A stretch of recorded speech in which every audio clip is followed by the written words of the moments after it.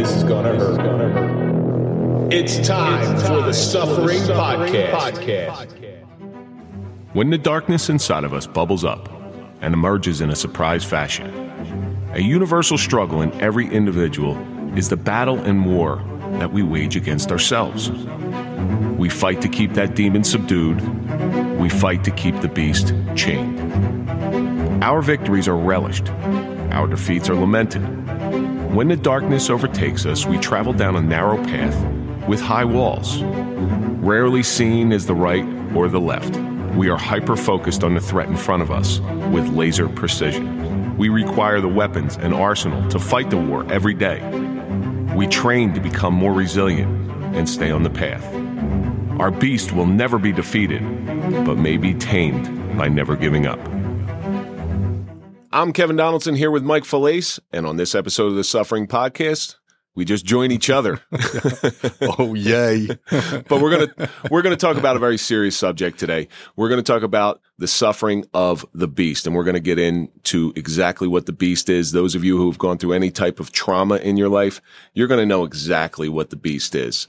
And Mike and I know it all too well. But as usual, we have to go through our social media question because we're on the run to 5,000. So this week's social media question comes from Raymond, and he writes, what has your individual suffering taught you about people? Because people change around you after you had some sort of problem. Well, people change around you, and also people that are going through suffering. Now you have a different perspective on that. Before our incidents, and you heard of someone going through a traumatic incident, I always, and you hear when they retire. I always thought, you're faking. You're faking it. And I know you went through that on a personal level. Absolutely. But now you start to have more of a feel for them. And, and as you know, through this podcast, we've reached out to people that have gone through, whether it be shootings or traumatic incidents, and we talk to them and help them through it. You think it's the same as when we were cops, where you hung around cops more because they just understood you? Now we may hang around some damaged people. Some of our best friends are the guys that we went to therapy with. Yeah. And we're in a text thread with them almost every day. Oh, guys from my department. I don't text anybody from the department anymore. I don't talk to anybody from my own department. Well, I talked to a couple of guys. Yeah. One of our guys just had a golf outing, and I went up there to show support for it. I can't golf anymore, but you've seen people change around you, how their actions towards you. It's kind of like being a recovering alcoholic. A lot of people dance around you. You're right. They don't want to set you off. Like you said, with a recovering alcoholic, you go over his house and drink beer in front of him.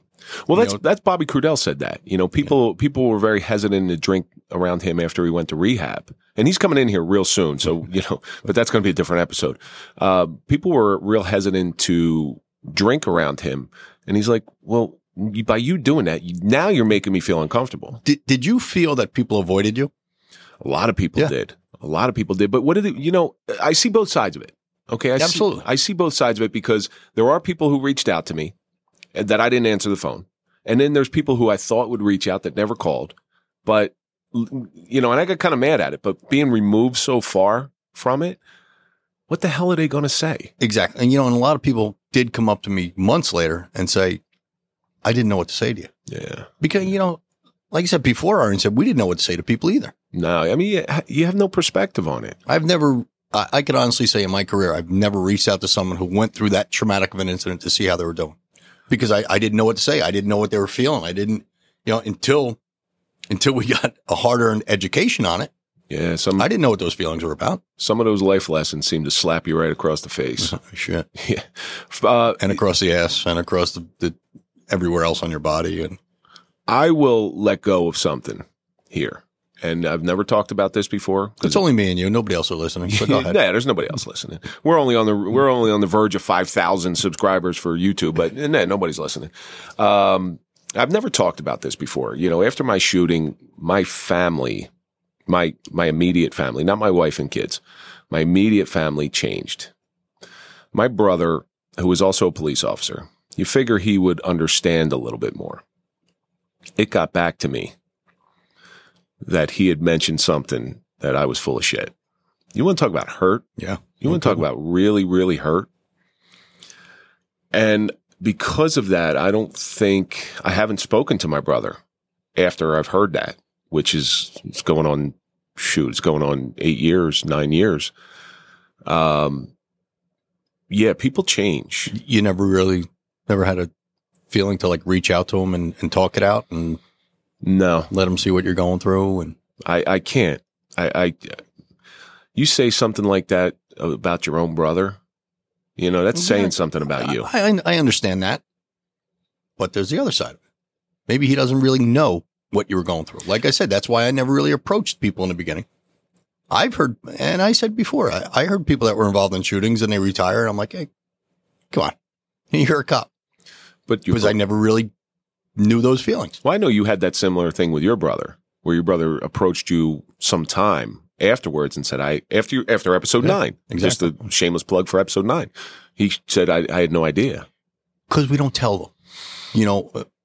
My father listened to episode 9. But never knew what I went through. But your brother and your father weren't cops. And that's what hurts the most. Like, you're a cop. You should fucking get it. But I'll tell you one thing, my brother and my father came over the next night. They were at my house the next night to see how I was doing. But they didn't really grasp the beast that we were living under. The beast. So the beast lives within you and I. And the beast has reared its head. So what are we talking about today? We're talking about the beast. The beast, yeah. So the beast is that fireball of anger that starts in the pit of your stomach and gnaws at you. Now, after our traumatic incidents, I don't know about you. I do know this. 0 to 100. No buffer. 0 to life sentence in 20 seconds. Correct. It was just 1 minute you're calm. The next minute you are throwing shit around and you are an animal. You're raging. Right. So the beast is that ball of anger that comes from your stomach, eats away at you, and just rears its head where you go from Bruce Banner to the Incredible Hulk, But you're not the Incredible Hulk. Helped society. We were no good for society at that point. The Incredible Hulk had a good heart. At this point, we didn't have a good heart but it's not that we wanted it to come out. Exactly. It just throw it up. And out it came. It's not something that you could say, you know what? I could put this to the side. Once it pops up, it pops up. And I've seen other people release that beast, and you're like, what the fuck is wrong with them? After my incident, I was like, all right, I understand it. I used to watch my uncle who was prisoner of war in World War II. He would release your Uncle Duke. My Uncle Duke. I talk about, I love that guy, dude. He was the greatest guy in the world. He would laugh more than he would laugh, but piss him off. Oh my God. I've seen it before. Yeah. And he was an old man when I was a kid. I've seen him just pound on people, like to the point where I was going to kill him. I got scared. I was a little kid, But what was your beast like before the incident? Did it ever show its head? Was it there? Well, you know what? In law enforcement, I think that everybody has some sort of beast within them. Because some of the shit we see on a daily basis, but you can always control it. You were a warrior in a garden. Yeah. Because it's better to be a warrior in a garden than a gardener in a war. And you're also a bull in a china shop at that point too. But you were able to control the beast. Yeah. You kept it chained, and you released it when you needed to. You got to find your safe place. To me, a gym was a safe place. To me, going out running was a safe place. To me, getting in my car driving was a safe place. That was something that I wasn't very envious about with the way your career was, because you worked in the same town. I at least had a 10 or 15 minute drive home where I could decompress. Decompression ride. Yeah. I could chain that beast before I got home. I walked to work. Yeah. I lived a half a block from work. I would take the long route if I was you. I don't think I would and I know guys that worked in town, and it was great because, hey, listen, they got to go take a shit in their own toilet. That's the best thing. Go home ever. For holiday dinners. Right. Eat your lunch at home. But that short commute, I needed that commute. Yeah. I really needed that commute. But for me, the beast was there. The beast has always been there in one form or another, but I had a lot more control over it. There were times when the beast came out, but there was reasons why it came out. Then our incidents happened, but when the beast reared its head prior to your incident, how did you control it? like I said, I kept a lot of it inside. You know, I'd isolate myself. You know, I'd go down to my basement and just put on a TV and just get myself away from everybody, because I knew that if someone poked and prodded me, the beast is going to come out even more. You know, I got a lot of, oh, you're in that mood again. You know, which, hey, thanks. Thanks for your understanding. I think, like you, I was a gym guy, so the gym was my safe space. That ride home, like I said earlier, just going out, and I used to be a lot more social than I am now. I'm somewhat antisocial now. I was at that party for Mackie, your girlfriend, and I stood in the back. Like I was trying to be social. And you almost did the Irish goodbye too, but I wanted to. I really did. Because you feel the anxiety coming up, and I would never hold that against you. It's like, you know, oh, Kevin's leaving. Yeah, I figured he would. Yeah. Yeah, I had to get out of there. I couldn't do it. Before we go any further, I forgot to mention Toyota of Hackensack. So Toyota of Hackensack has been very generous with us. They sort of help us pay for the show here. And we buy our cars from there because we trust them. So go to toyotaofhackensack.com, let them find you a car. And then after you buy your Toyota from Toyota of Hackensack. After you buy a car, what a better way to break it in than to go get a meal. To go get a meal at the Grand Saloon. Go to 940 Van Houten Avenue in Clifton. And Nick's going to take real good care of you there. I mean, he's got a fantastic menu, and he's even got gluten-free options. That's why I get along with him so well. You got to mention the Suffering Podcast when you go there. Yes, mention for both of them, for Toyota of Hackensack and the Grand Saloon. Make sure you let them know that we sent you there. Let them know that their sponsorship is not going unnoticed. Well, I know you've talked to the people from Hackensack Toyota of Hackensack and Nick, and they have gotten a good response from us so far. Toyota of Hackensack is crushing it. They are crushing it. My father went and got a car there. I know. And they took care of him. Yeah, they did. They took care of him. And your father was bending my ear at that party about Toyota of Hackensack. He's like, yeah, you know, I went in there and they didn't, I told them they sent me, and I said, yeah, I had to make a phone call. And then once I made a phone call, it was okay. Well, you got to realize my father was like, I'm with, you know, Mike is my son from the podcast. The guy's like, what? The podcast. The podcast. The podcast. He's Italian. He's from Jersey City. So getting back to the beast, our incident happens, and now the whole game changes. Everything changes. People treat you different all around. Oh yeah. You know, like I said, they dance around you, or they're overly, I don't want to say protective of you, but you know, they're right on top of you. You know, you okay? You need anything? Really don't. I know they had good intentions. You really don't want to talk about it. No, I mean, I woke up to about 50 phone calls because it was a midnight shift, and yours was a midnight shift as well. I woke up to about 50 phone calls, and you know, I wasn't feeling any kind of way about it then, so I got back to as many as I could. It's like, you know, and you start just telling the same story over and over. It's like Prairie Fire, episode 9, Prairie Fire, episode 9. And you get tired of it. It's you just, like, you want a tape recorder and just hit play. Yeah, I mean, I'm sure it's the same thing with you. I mean, we haven't even talked to her. Now, of course, you got to get an attorney right away. Yeah. We hadn't talked to attorneys yet. You know, we didn't even have a debriefing on it yet. You know, people are calling, asking, hey, what's going on? You know, what happened? You don't even know if you're allowed to talk about it yet. You know, you're not allowed to say anything. You don't want to tell someone what went on, because if it gets out, oh, you know, I talked to the guy that was in a shooting. He said this happened.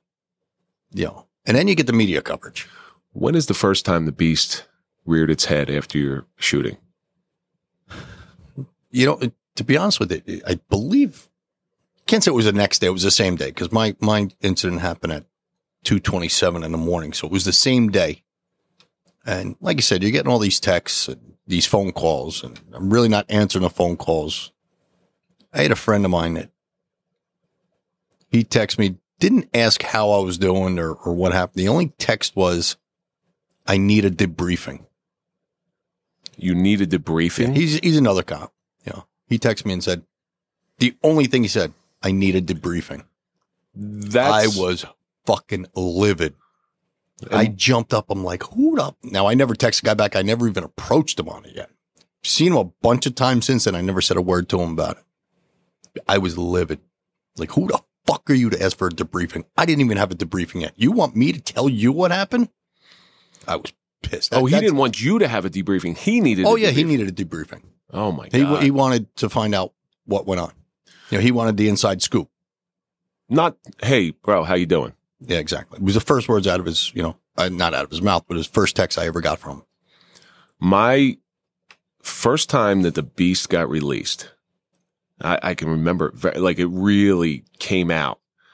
So my department, you're supposed to have a critical incident debriefing within 48 hours, 72 hours. I think that's the limit, because after 72 hours, that's when the danger of chronic post-traumatic stress starts being a reality for you.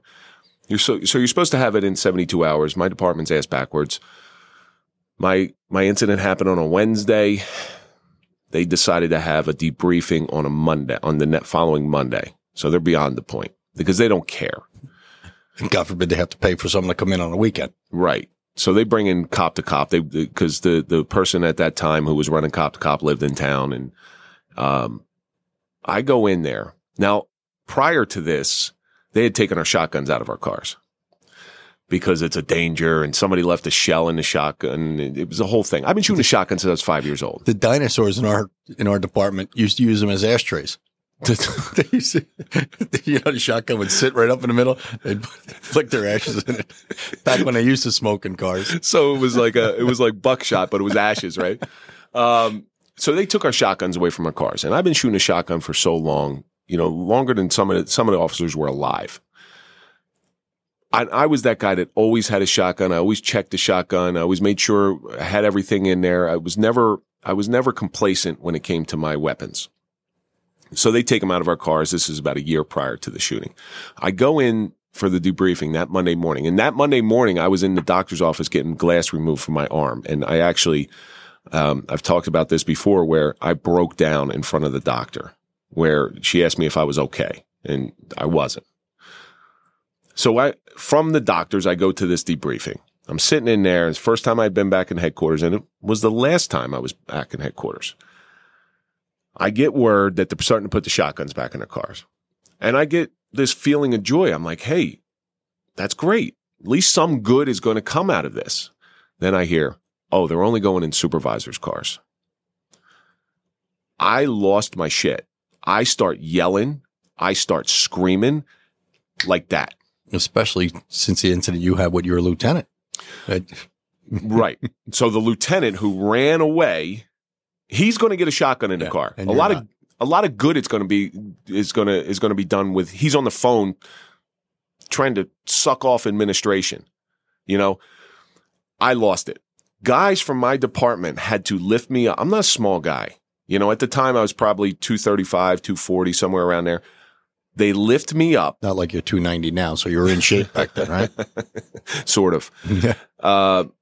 They have to lift me up and forcibly pull me downstairs because I was going to get charged. I was going to get charged for insubordination. I was going to get fired because I started yelling and screaming that bad. And that was the first time the Beast really reared its head. But prior to that, it would have affected you, but not like it did that day. For something snapped in me. Yeah. It just, I can't explain it. Like, the littlest things make you snap for no reason. When you see somebody walking down the street that you dislike and you're like, man, I want to spit in his face. There's that little thing in your brain to tell you, it's not a good idea. Exactly. That's not a good idea. That's gone. Oh, yeah. That's gone. You have no filter anymore. So those chains that you use to control the Beast, that you used to have control over, that were anchored in the ground, they just snap. And you have no control over it. There's nothing that can cage. There's nothing that you can bring you down.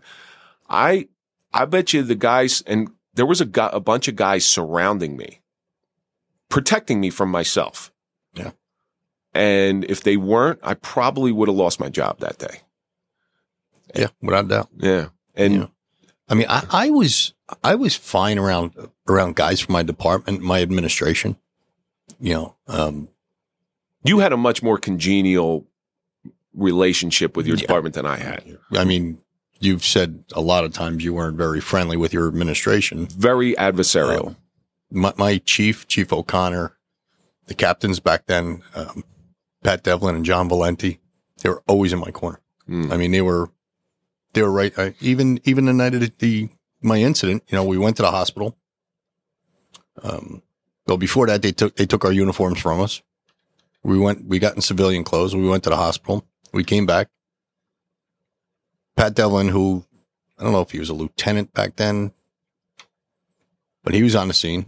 And as soon as I got back to our command post, he just looked at me and said, "What do you need?" That's a great boss.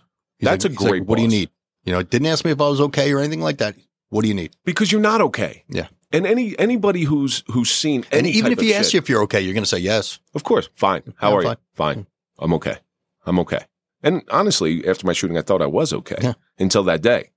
And then things started, my life just started to unravel. But the beast reared its head in so many different fashions. One of the ways, and this will just give you a window into how bad it got in my household, my poor wife, and thankfully she's still with me. I don't know why. I don't know how. I don't know why either. You outkicked your covers, but go ahead. Right by my kitchen, there was a cupboard that we used to keep cereal and pasta and stuff like that. It was like a food pantry type of thing. I went in there for something, and something was out of place. And I lived in a bi-level, so there's stairs right by it. Everything in that closet, and I mean everything in that closet, including the shelving, went down the stairs and ripped it right out. I didn't go pick it up. I didn't do anything else. I mean, think about this. Your husband's in a shooting. He's exhibiting this behavior, and this is not the first time he's exhibiting this behavior. And he just takes for something being out of place. That's how bad it is. Yeah. You know how when you get aggravated at something, when you get so aggravated at home and you just you do one of those. Everybody out there knows that one. That's the normal reaction. It doesn't stop at no, for us. It's boom down the stairs. Cereal, pasta, baby food, formula everywhere on the ground, everywhere. And I just walk out of the house like a jerk off. Yeah. And how does a spouse deal with that? Well, listen, they could either be understanding or go in the opposite direction. They could. I mean, yeah. I know people who went in the opposite direction and did nothing but poke and prod and make the matter fucking worse. Yeah.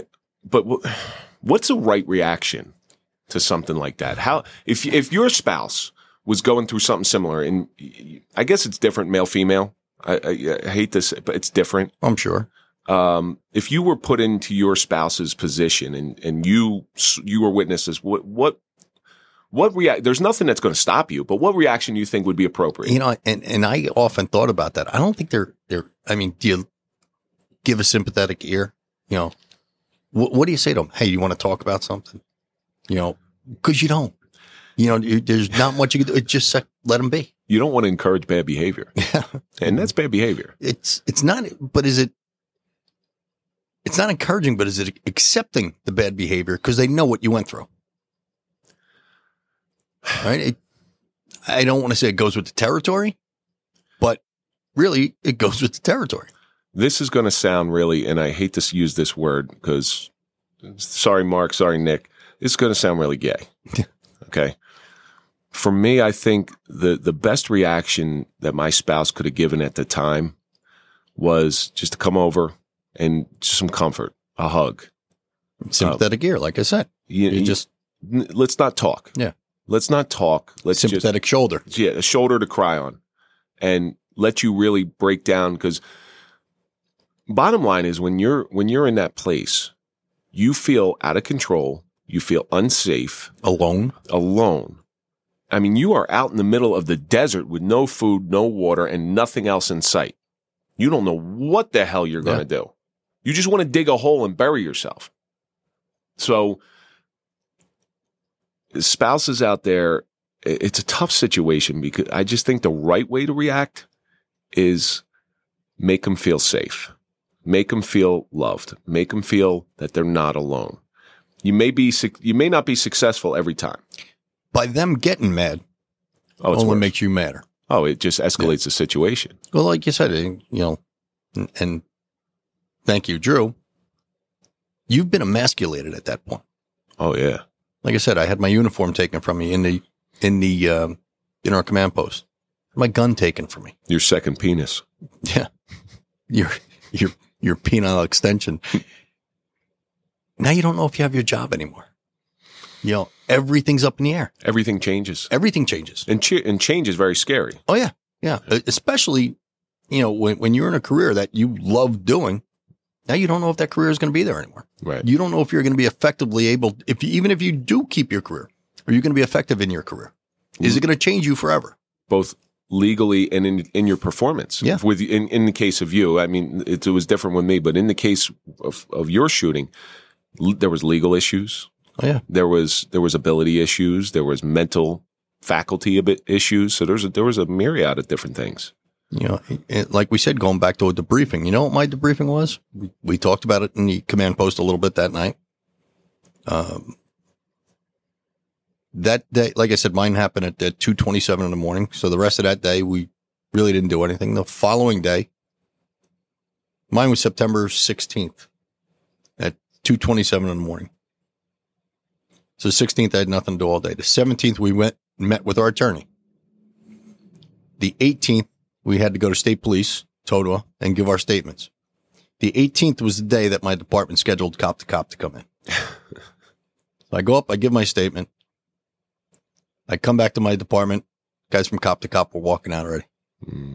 I missed the whole cop to cop issue. And, I saw them in the parking lot. They gave me their cards and they said, if you need anything, call us. And that was it. Damn. Went up to my chief's office and sat down and talked to him.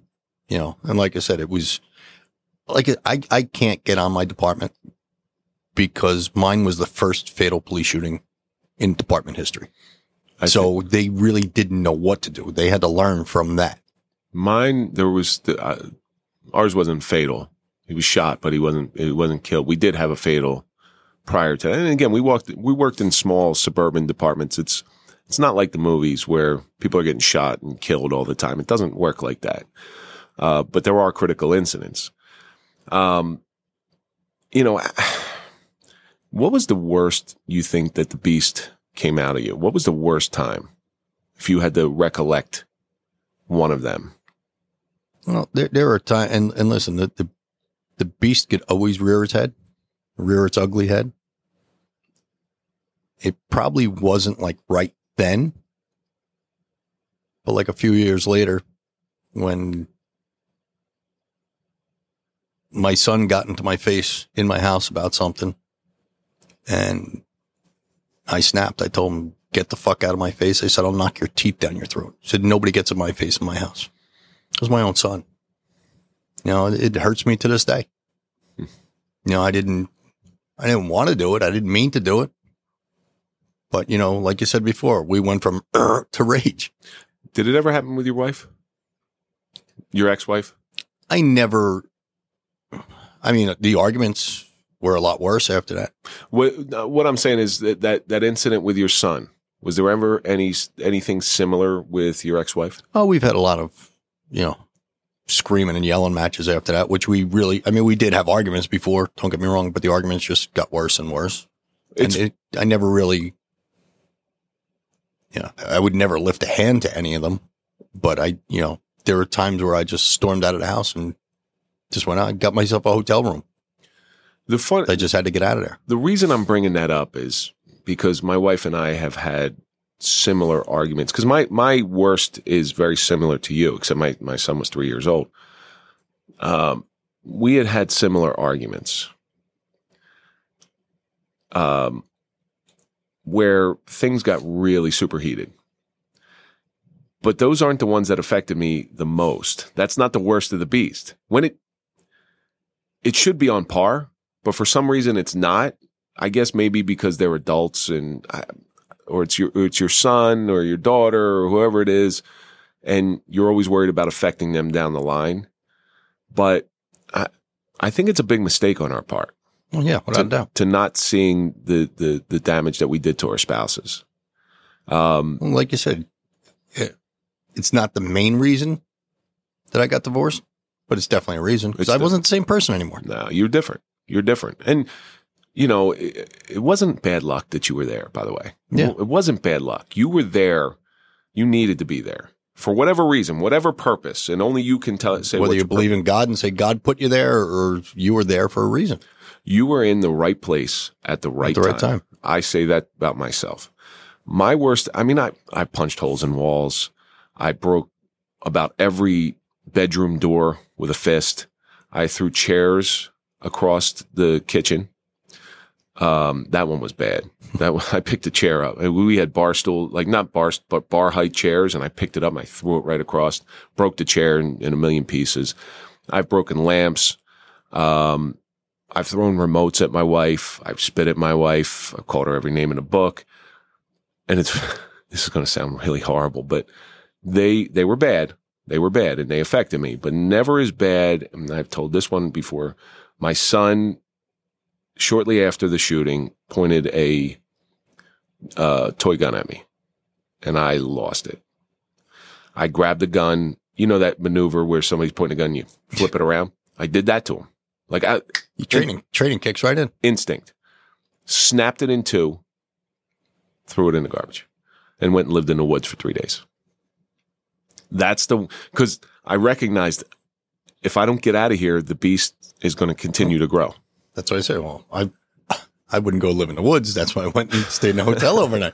I'm too cheap to go stay in a hotel. That's the bottom line. I'm just way too cheap. Put on a family credit card. Yeah.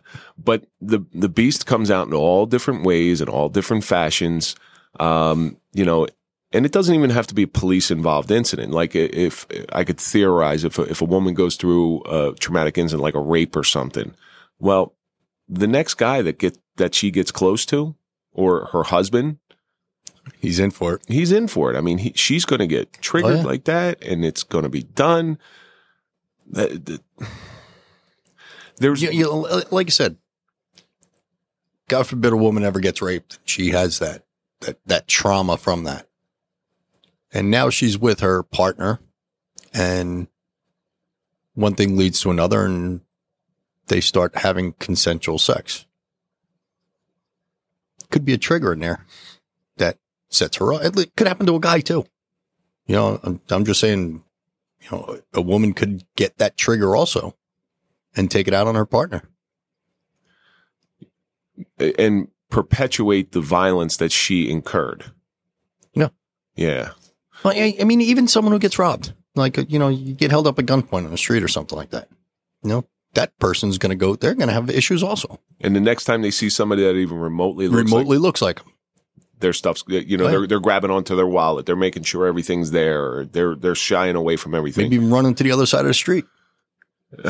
Unfortunately, it's wrongly viewed as, a lot of the time, it's wrongly viewed as racist or discriminatory against certain, when not really.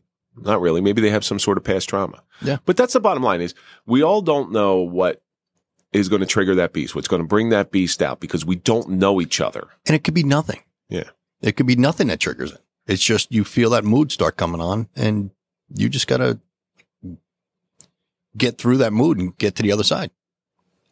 You know, at those worst times that you talked about, especially going back to that incident with your son, you said you went out and you got a hotel room?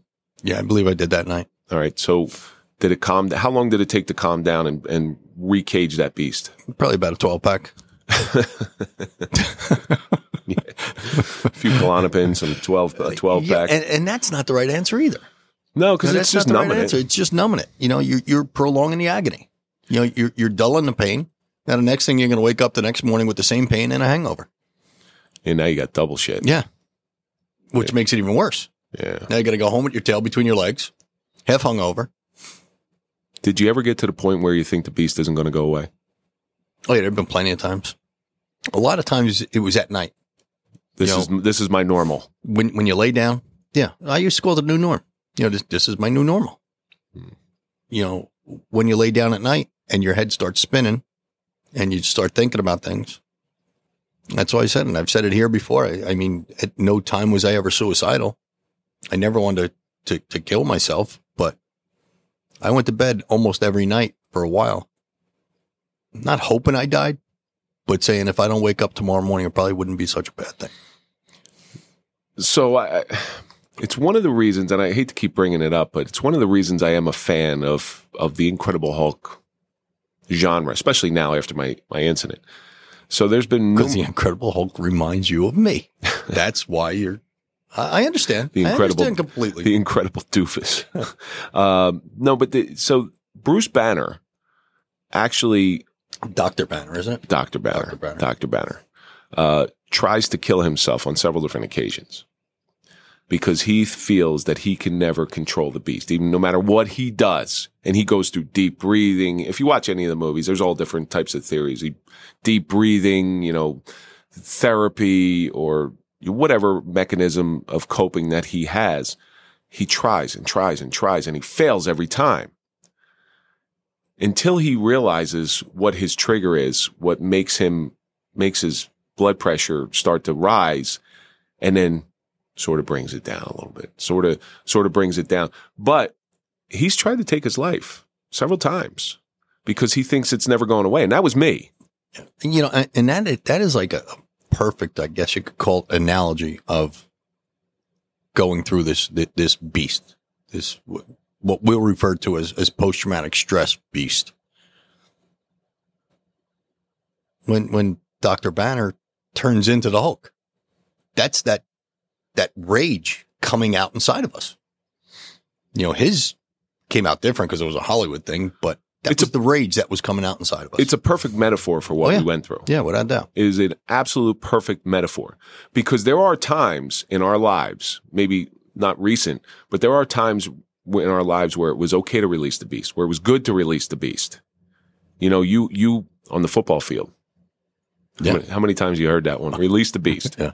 Release the beast. You wanted to release monster. The beast on a football field. Yeah. Right? And that's what I teach my kids now. I said, you got problems or something. You got the perfect outlet to get it out. Something's going wrong in your life. Something's happening in school. Girl doesn't like you. Your friends are being jerks. Release it on the football field. And guess what? You will feel better after you release it. Releasing the beast for us now, though, it's a long time coming. Where we're not so much releasing the beast, we're just letting him go. Yeah, we're letting him go or we're controlling him. How do you think we I know how I did it, but how did you learn to control a little bit? Like I said, my big thing was finding that safe place for you. Yeah. My safe spot was either going to the gym or going out running. What about therapy? See, therapy did a lot for me. It all depends on which therapist you go to. Here we go. Not every therapist is suited. And that's a very important point.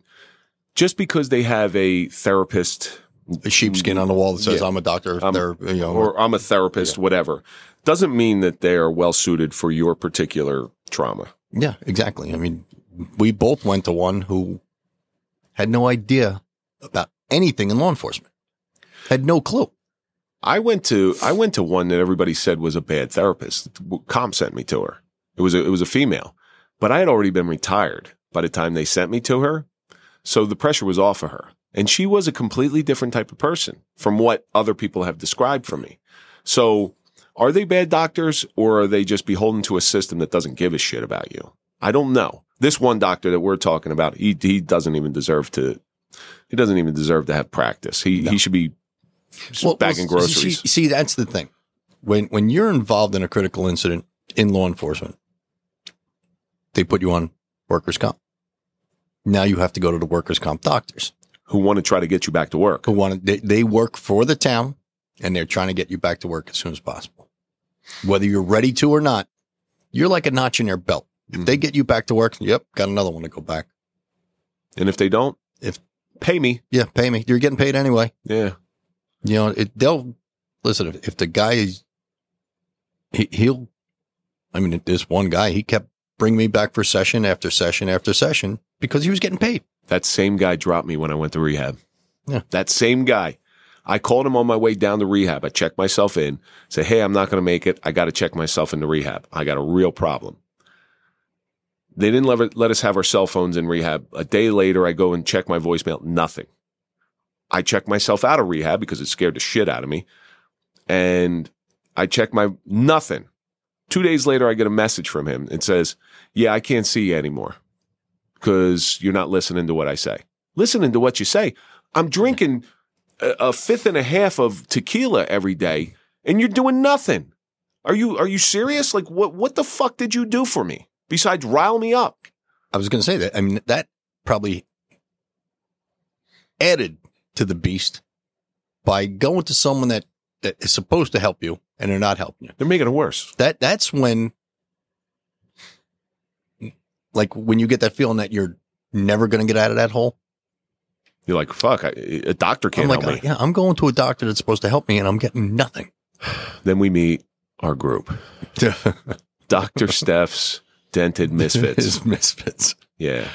The most fucked up conversations I've ever had in my life happened in that room in Verona, New Jersey. But boy, it's the first time I felt normal. Because we were around people that were as fucked up as we were. So it gave us some sense of normalcy. I remember guys showing up, and I think it was before you got there. Guys showing up. And one guy I'll just say his first name. His name is Andy. He shows up one day and he's got this look on his face. It's like he didn't know what to say. There was so much shit going wrong in his life. He's just like, I don't know what to do. I don't know. By the time he left, he was back to normal.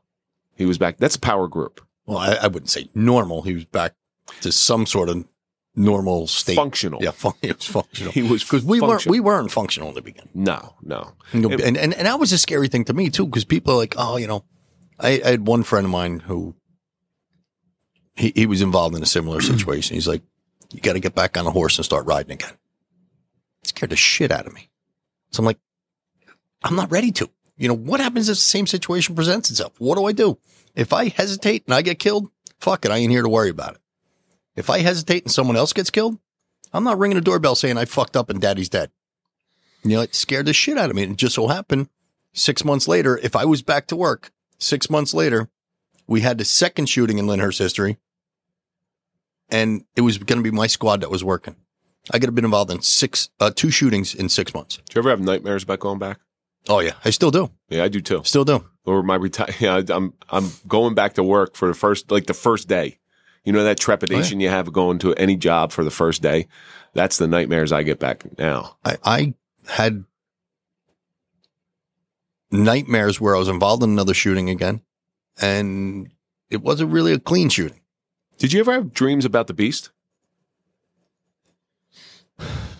No, not really. You know, it's just, like I said, my nightmares really just consisted of not being able to do something. You know, like I said, we talked about, you know, how many times did you have a dream that you were in a shooting and the bullet just fell out of the gun? You know, like you see on the cartoons all the time, or the bang flag comes out. You know, and that's when you wake up in a cold sweat. My sheets, I've never washed my sheets that many times in my life. Yeah, you've never washed your sheets. I don't have to wash them. But I had a dream like that. I had a dream like that where I started feeling that rage and I just started getting angry and there was people holding me back. And it's very, like, if I'm looking at it now, it's very metaphorical. People were holding me back and, you know, the veins are popping out of your neck. You're just screaming, let me go, you son of a bitch. And they're holding, and I can't, you know that feeling. Like, you can't move because they're holding you back. And all you want to do is just go and explode. But those people, what I realize now is those people holding me back are the ones that saved me from killing somebody. I had a dream just the other night that my arms were, I don't remember all my dreams, but I remember my arms were stuck and I couldn't get out.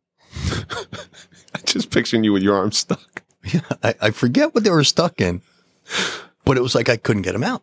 And I kept fighting and I'm like shaking. I'm trying to fight.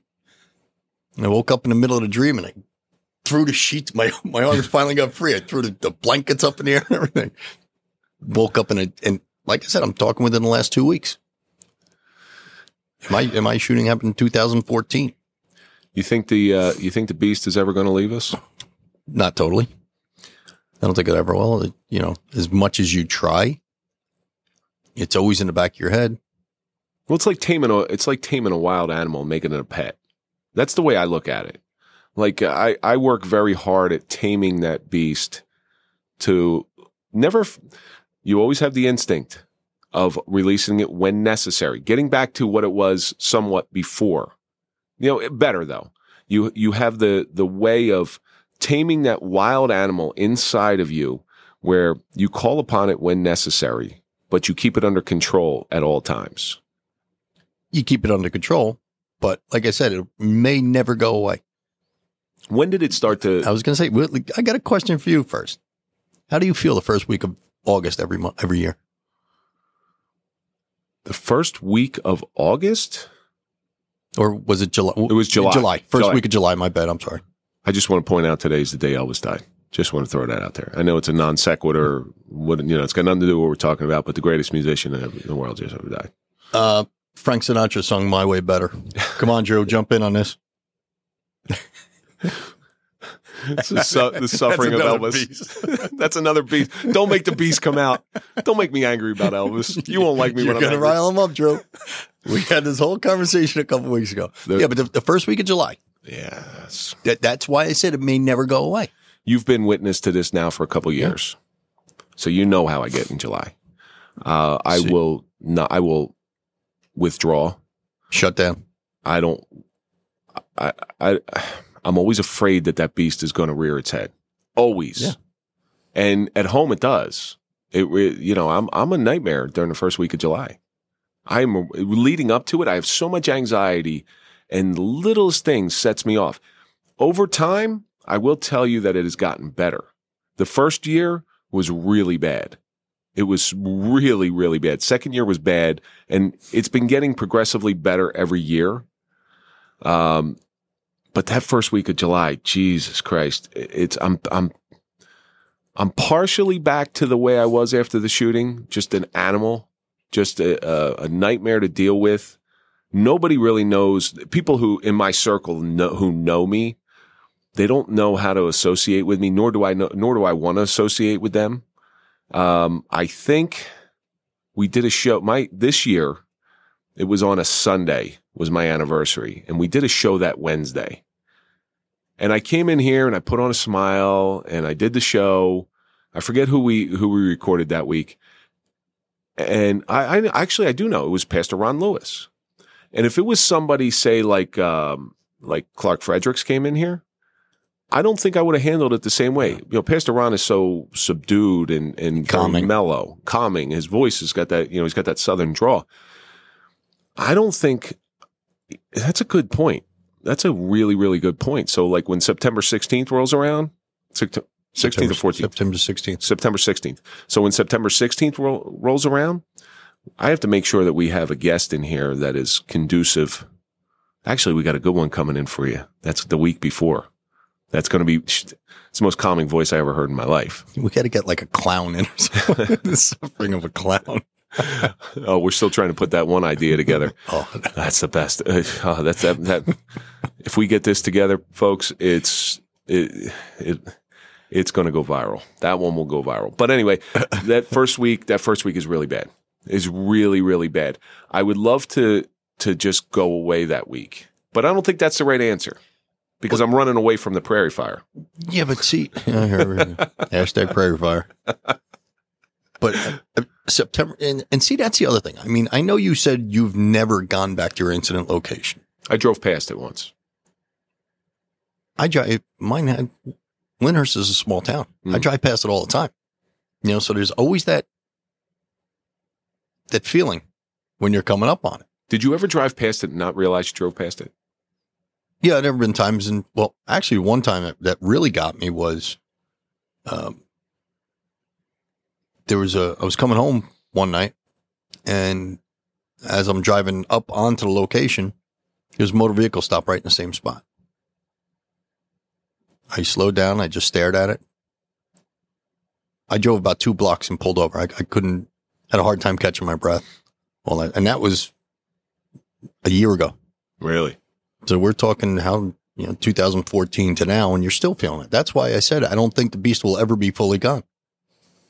It's how you internalize it. It's how you take that and compartmentalize internalize, and just keep moving on? I have heard through the grapevine people who have spoken to the victim who was held at gunpoint during my shooting, that she was overly grateful, and she actually wanted to reach out and say thank you. Do you know I turned it down? Really? It was too fresh when it happened. But then I think about the guy who was holding the gun to this woman. His beast got to the best of him. I mean, I look at it now. He really unleashed the beast that night. He did. I look at it now, and this is going to sound so strange, but I understand it. I understand that the lack of control that you have when you're so emotionally involved in something, whether it's a woman, whether it's an incident, whether it's your children, whatever it is. When emotions get involved, there's no telling what could happen. If you think about it too, think about her beast now. Yeah, she's got a big one. You think about her beast. You know, we think we have it bad. You know, she was held at gunpoint. She's probably got some, like we say, she's got a lot of shit too. You know, I don't even know her name. Really? I don't even know her name. I could look it up. I don't know, because I'd love to talk to her. I really would love to talk to her. And in here? Always on air. Always on air now.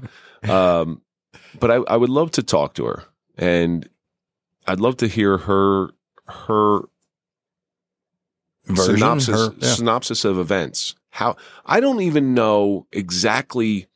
Did he ring the doorbell? Like, there's so much about my shooting that I'm just realizing now that I don't know about. Yeah. Did he ring the doorbell and say hi? Was there phone calls? Was there emails? I know there was a restraining order that was trying to get put through, and the guy lived in Florida. And I'll say the guy's name. The guy's name was Anthony Vocatoro. I don't know, and I'd like to talk to him as well. We almost did. Yeah, we tried. I'd love to be able to talk to him down in Florida. Right, we almost had him on the one time. Yeah, I would like to hear. I think it would be healing for both of us, and I think that might calm my beast a little bit. All right, let's think about him. Yeah, he's got a beast now too. He's got a big beast. So, and the question is how often do you think the beast comes out now? If before, let's say, you were out of a month, you were 20 days a beast. In the beginning, it used to come out hourly. Yeah, you know, I mean, especially leading up. You know, like I said, I mean, mine took 53 weeks to the day to get the grand jury. I had a murder indictment hanging over my head for 53 weeks for doing my job. Mm. So that beast reared its ugly head, let's say, hourly. Mm. Then you finally get cleared by the grand jury. Now you're dealing with retirement, going before the pension board. There's a whole different beast. And some of the things that went on through it, I actually flipped out on my pension caseworker. Lost my shit, screaming at her over the phone. So I flipped. Mm. But now, you know, like I said, I thought my retirement was going to release the beast. It was not release the beast, but calm the beast. And you gave me a little forewarning. You said, it's not like it's going to be over. It's just going to be like, oh, well. It's anticlimactic. Yeah. It's just like, they tell me, hey, you got your pension. Oh, okay. Okay. Thanks. Yeah. Now what? Call my wife. Hey, I got my pension. Aren't you happy? Yeah. Yeah. Because that's a chapter of your life gone. You just closed the book before you got to finish reading it. But we've learned so many different tools through our group therapy. You know, the right therapist leading the group, who was just as fucked up as the rest of us, by the way. He's guiding this. How many times we just like make him shake his head in those groups? So great. It was so great. Bring up the most inappropriate things, but that he knew that's what we had to get out. We had to talk about normal life in order to get back to normal and not be judged by the people sitting next to us. Because I think the worst thing, one of the worst things for me is I felt judged by every person I ran into, even if they didn't know what was going on. For some reason in law enforcement, when you're involved in a critical incident like that, I don't want to, and I don't mean to sound like an asshole, but it almost gives you like status. Yeah, yeah. How many body? There was a guy in Maplewood who I knew. He was involved in 2 shootings, and they used to call him body count. Yeah. I was like, what? Now I'm thinking about it. I'm like, what the fuck? When I was younger in my career, there was 2 guys in Hackensack. They were involved in like 3 or 4 shootings. And everybody looked at them like, wow. With reverence. That's those guys. Yeah. I mean, so you get that, like you said, reverence or status. And that bothers me. I just want to be the regular guy that, really, I wish this never happened. I just want to be the regular guy that did his 25, 30 years and got out. These days, how do you contain the beast? Still go to the gym as much as I can. If I feel it coming up, I'll, I isolate, try to stay away from people because I don't want to, I've pissed enough people off in the last 8 years. I don't want to keep pissing more people off. So I pretty much get myself out of any uncomfortable situation, I feel. Because, like I said, a lot of the beast is brought on by an uncomfortable situation.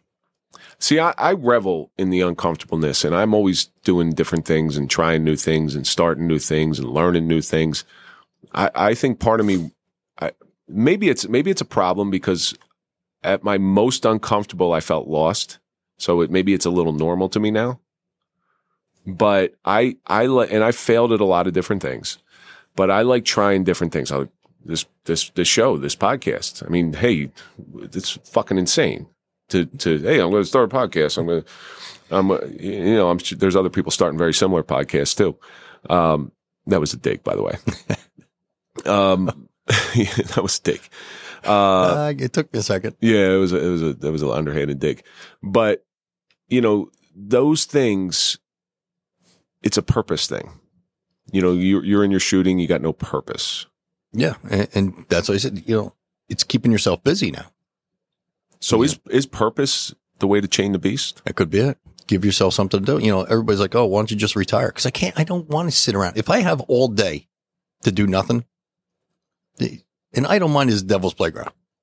I'm going to wind up either releasing the beast or just going through that, getting in that irritable mood. Well, think about all that time you spent where you couldn't work. I was 12 months. I was fortunate. But in that 12 months, I'm going to teach you I'm going to talk to you about the things that I did to just keep my mind occupied. I taught myself how to make moonshine, which probably not a good idea. I made swords. Again, probably not a good idea. I taught myself how to plate braid. I made 2. Did you ever see the bullwhip that I made? Yeah. All right. So plate braiding is only good for bullwhip making. It's what gauchos do. I got 2 9-foot bullwhips made out of paracord, which one of them was very funny because, and Dr. Steph will tell this story. When you do it, you make a hardcore handle, you use like a big bolt or something. And I had it clamped to the desk in my office. And you got to braid everything. It's sitting there and I would leave. It's not a one-day thing. And I would leave it. Well, my wife sees it and she takes a picture of it and she sends it to Dr. Steph. She thought it was some sort of weird suicide device. Like I'm making the Dr. Kevorkian thing. And Dr. Steph, we're sitting in therapy and he goes, what the hell are you doing? Where'd you get that, Doc? I'm making a bullwhip. Doesn't everybody do that? One of the things that was really good, and this, I started metal detecting. That you like one of those weirdos on the beach with the walking around the metal detectors? It is the most, and I know another retired cop that is into it. He's trying to get me. I just don't have the time to do it anymore. But it was the most calming thing in the world because you're out in the woods, you're out in the middle of nowhere. You got headphones on, you're listening to, and you're focused, and you have a purpose.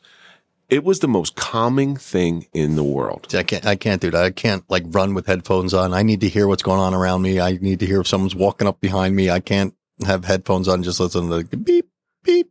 I was never so hyper focused as when I was doing that. And that really brought me down a little bit. Did you ever find anything in the woods? Oh, I found a 1787 Nova Sicera, which is a New Jersey copper. The Constitution was signed in 1787.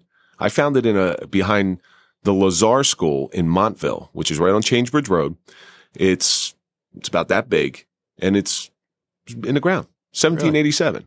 I found colonial flat buttons. I found a lot of mercury. I found a lot of silver and stuff like this, rings and shit like that. But that Nova Sicera was just sitting there. It was about 8 inches down. Pulled it out, and I'm just brushing up like 17. What? You could tell it was a coin. I'm like, what the hell is this? So yeah, I have found things, but it's less about what you find, and it's more about just going out there and having a focused journey and a purpose. Well, what are we repurposing? So you take something and repurpose it. I think purpose is the way we cage that beast. The beast's kryptonite. Yeah. I think purpose, because lack of purpose, that's when the beast comes out, when you're out of control. Mine, it really hit me at night when I was laying down going to bed. Because now you got nothing to do. You're just laying there. You can't sleep. That's one thing with post-traumatic stress. You have a hard time falling asleep. Then mind starts racing.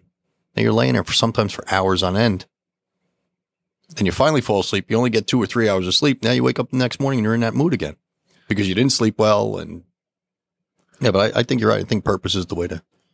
So we've gone through this. We've looked the beast in the eye many, many times. Still do. We do from time to time. I think we have a little bit better grasp of it because we recognize them a little bit better. But see, are we like gluttons for punishment? Yeah. Doing this show. Seeing the beast. Seeing the beast. Other people's beast. Mm-hmm. On a weekly basis. But it's purpose. It's purpose, and it's helping them, which in turn helps us. A lot of times when I develop the outlines for these shows, I sort of know where it's going. This was one that we sort of developed on the fly, and I really didn't know where it's going. But we didn't really even go off of this list that much. It gave us a little bit of... But we could sit here and talk for hours about the beast because, again, we've looked the beast square in the eyes. We've battled the beast I battled it for the past 9 years. You've battled it for the past 8 years. 8 years. So we're very familiar with him. You've looked the beast in the eye. What do you think it's taught you, that suffering? If you let the beast be bigger than you, then he's going to be bigger than you. Mm. You have to be bigger than that beast and learn how to control it. And it's just like, you get a big dog, like let's just say a Rottweiler. If you let that Rottweiler run all over, he's going to eat you up. You learn how to train the Rottweiler, learn how to take care of the Rottweiler, befriend the Rottweiler. So maybe that's it. Befriend the beast. Because the Rottweiler is going to be there with you for the next X amount of years. So the beast is going to be there. I like that. Befriend the beast. I'm going to have to write that one down. I may use that one. # befriend the beast. There you go. We're all about hashtagging stuff. Hey, Drew, that's another good one I came up with. All by myself. For me, it's taming the beast. It's looking that beast in the eye and containing him. But I have to go back to this. The thing, what this suffering has taught me is purpose is, like you said, the beast's kryptonite. And when I feel like my life is without purpose, that's when the beast starts rearing its ugly head. But I don't ever want the beast to get the better of me again. I said be bigger than the beast. Yeah. So I'd be bigger than the beast. I like that one. So let's end it on a high note anyway. the Mel Brooks high note. But to anybody out there, if you're going through this, you can get through it. It's not easy. It's not fun, but just keep some purpose in your life. Start a podcast, kind of like, But now we bring the beast out for exhibit. That's what we do. We bring the beast on exhibit because we've befriended him. We know who he is now. We know exactly who he is. Well, he's in here every week, so we better know who he is. And that's going to do it for this episode of the Suffering Podcast, the suffering of the beast. And let's think about all the stuff that we learned today. You don't have to understand trauma to be empathetic. We are right where we need to be at all times. Learn how to wrangle the beast and befriend the beast. But most importantly, and I'm going to say it's most important because it's something I keep. Of course. Purpose may chain the beast. That's going to do it for this episode of The Suffering Podcast, The Suffering of the Beast. Follow us on Instagram, Facebook, and Twitter. Follow Mike at Mike_Flace. Follow me at Real Kevin Donaldson. And, of course, follow The Suffering Podcast. If you like our content, don't forget, subscribe, hit the bell. Let's get to that 5,000 mark. And we're going to see you on the next episode of Suffering Podcast. # Befriend the Beast.